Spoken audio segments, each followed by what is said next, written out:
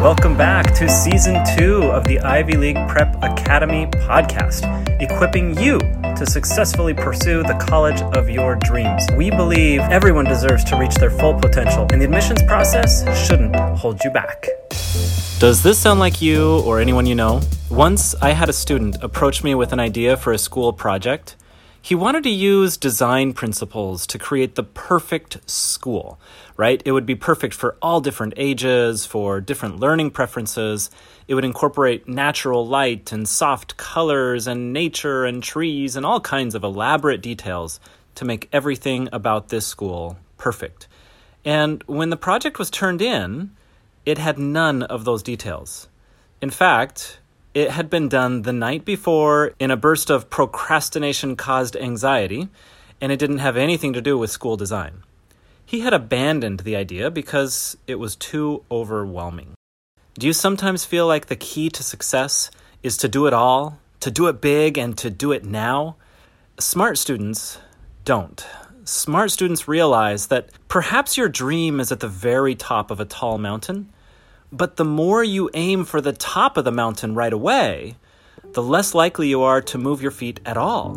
If you don't get off the ground, you won't reach the top of the mountain. So instead of trying to accomplish it all now and then fizzing out over time, start small and celebrate your progress. The irony here is that starting big leads to small results and sometimes leads to no results. It leads to procrastination and just nothing. But starting small and building momentum leads to big results. This is really, really important when we talk about the impact projects. So many students who get involved in the Ivy League Challenge hear about the value of an impact project and try to find a way to squeeze it into their current schedule, right? I can do it all big, I can do it all now. And that's a mindset and an approach that is just not going to work.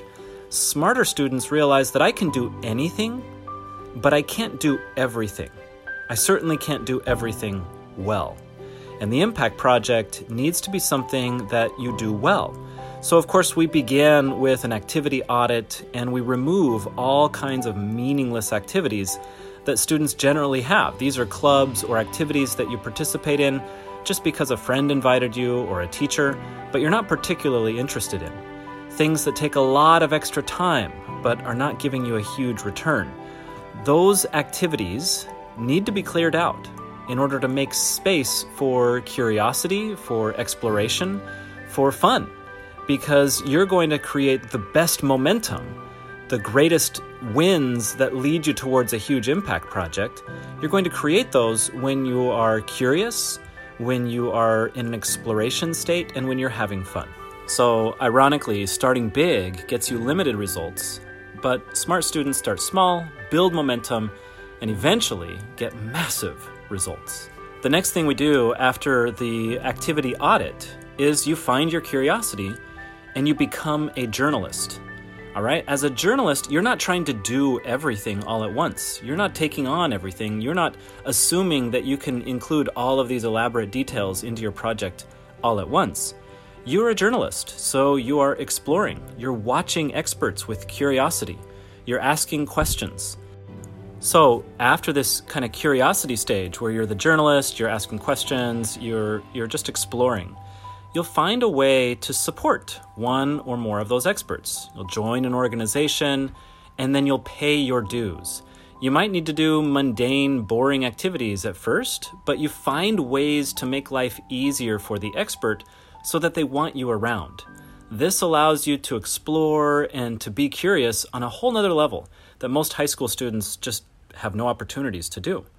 And as you're doing this, you're building trust, you're gaining skills, and eventually, once you've built that trust, they might ask you to take on bigger activities, or you could ask. You can ask to take on bigger projects. Once you're taking on these bigger projects, these are the things that high school students rarely do.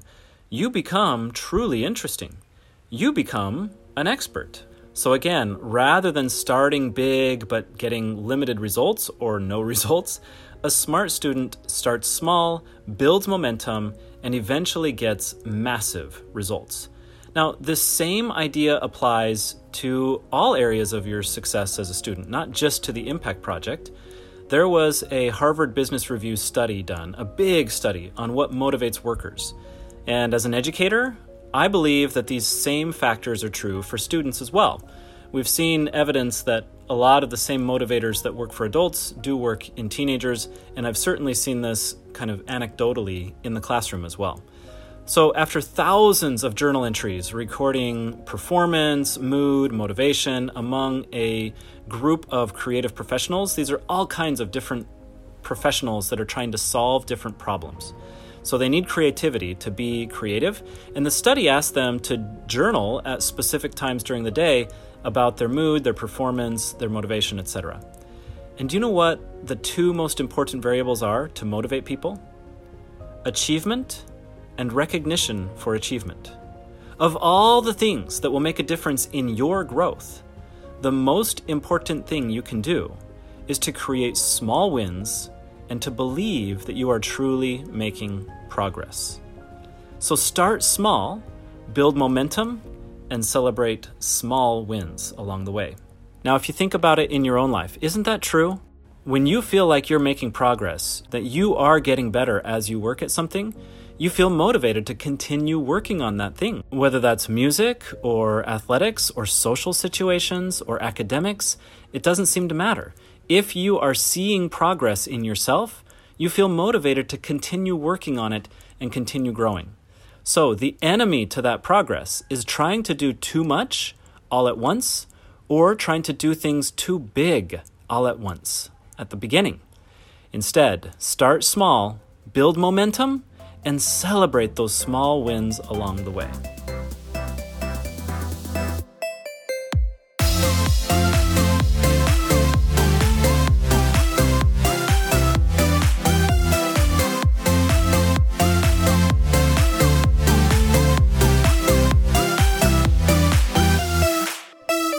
Music for this episode came from We Are Here by Declare P.